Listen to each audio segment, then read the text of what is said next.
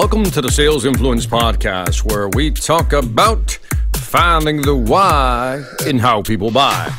I'm your host, Victor Antonio. Thank you for joining me today.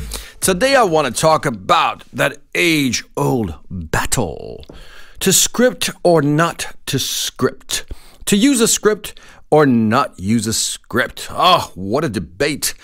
Well, look, I've learned from experience that if you're guessing, if you're winging it, if you're ad-libbing, if you're making things up as you go along, you'll never be an effective salesperson. Now, I know what you're thinking, Victor. I know what you're saying. Victor, but that's the way I work. That's the way I close deals. But here's my question to you. If you're one of these people that likes to walk into a room, just ad-lib, just wing it, fly by the seat of your pants, the question is, not doubting that you're closing deals, but how many more deals could you be closing if you use a standard script? In other words, worked with a script. Now, I know, you're pushing back. I can tell mentally you're pushing back already. Because in your mind, here's what you're thinking. Victor, if I use a script, it just sounds too mechanical. I can't be me. It doesn't sound natural. And you know what, Victor? The prospect's going to know that I'm following a script. Also, again, I'm going to sound too salesy because it's a script. And there's no flexibility for me to infuse my personality if I use a script, Victor. Well, the reality is there's always a way to avoid all these things if you simply just follow 3 simple rules. 1, develop a script of what you're going to say. When somebody responds in a certain way, what's your script? What do you need to say? That's going to be very effective. Then memorize that script and then learn how to deliver it naturally. You see, everybody uses a script. Listen to me. Even you, listening to this, you're saying, Victor, I don't use a script. Yes, you do. Now, you don't think you use a script because you never wrote it down.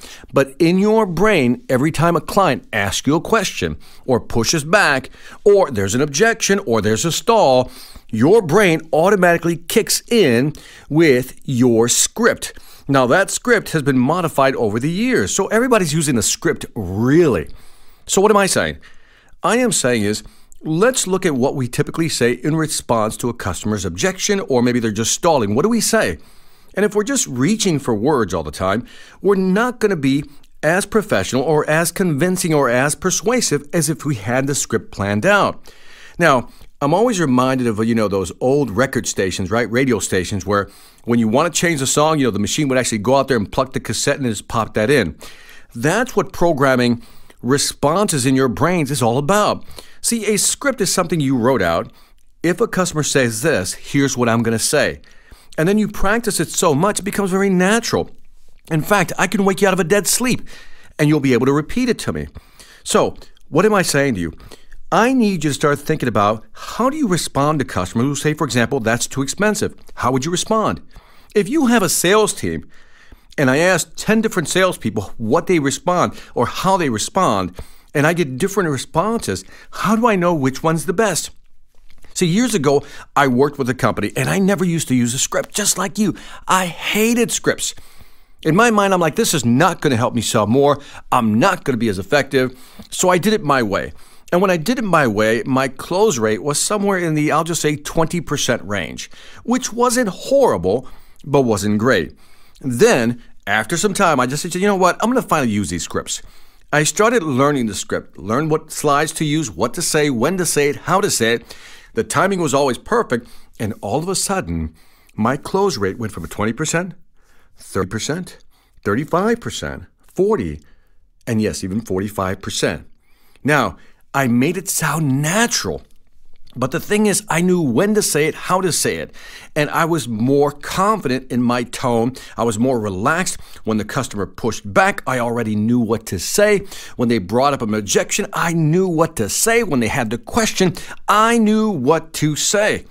So I am saying to you is by preparing for, let's say, different questions, we'll be able to respond more appropriately. But also think about it. If you're doing a presentation, and you've practiced your script so well that it becomes natural, then all of a sudden, within that presentation, you plan things out. You know when to ask the right question during the presentation. You know when to ask those confirmation questions. Is what I'm presenting making sense? Is what I'm showing you fitting within what you're looking for? You can plan those questions out. And even as you move into the close, you can plan, have you seen enough at this point to make a decision?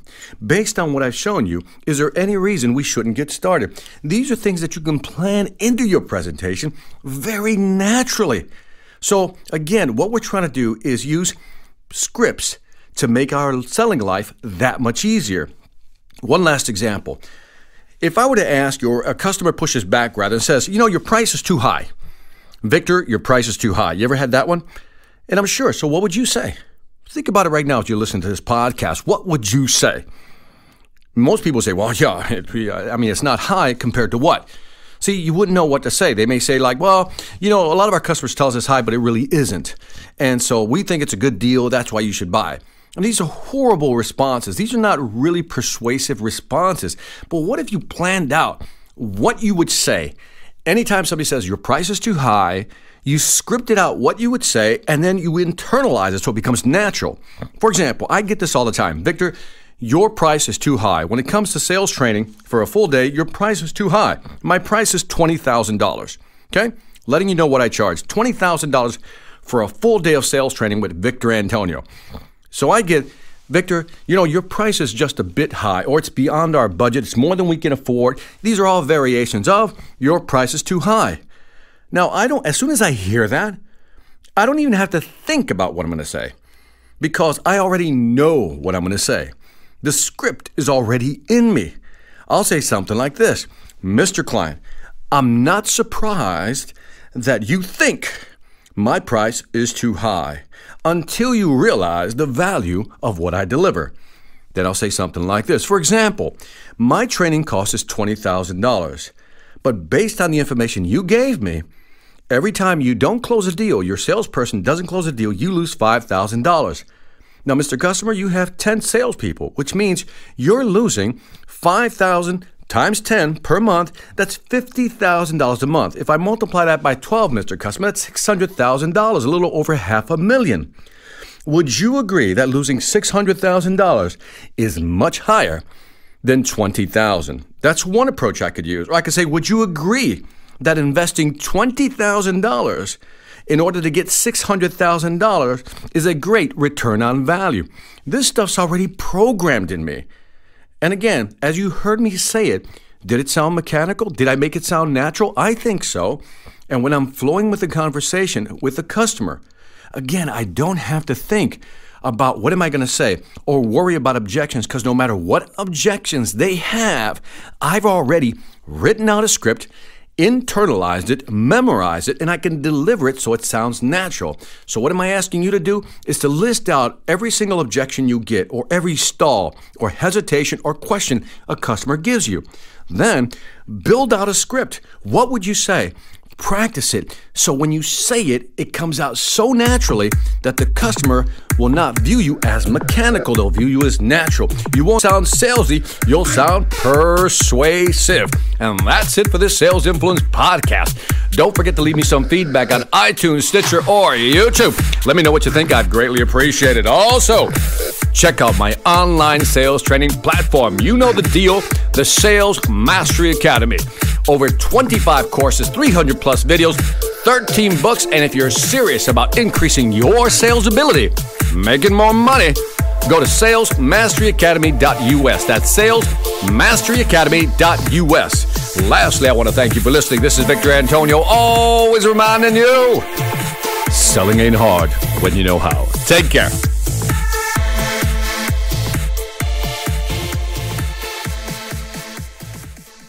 Hi, I'm Victor Antonio. I'm an author, sales trainer, and keynote speaker. I'm often asked, what makes a great speaker? Is it someone who delivers real content that the audience can use?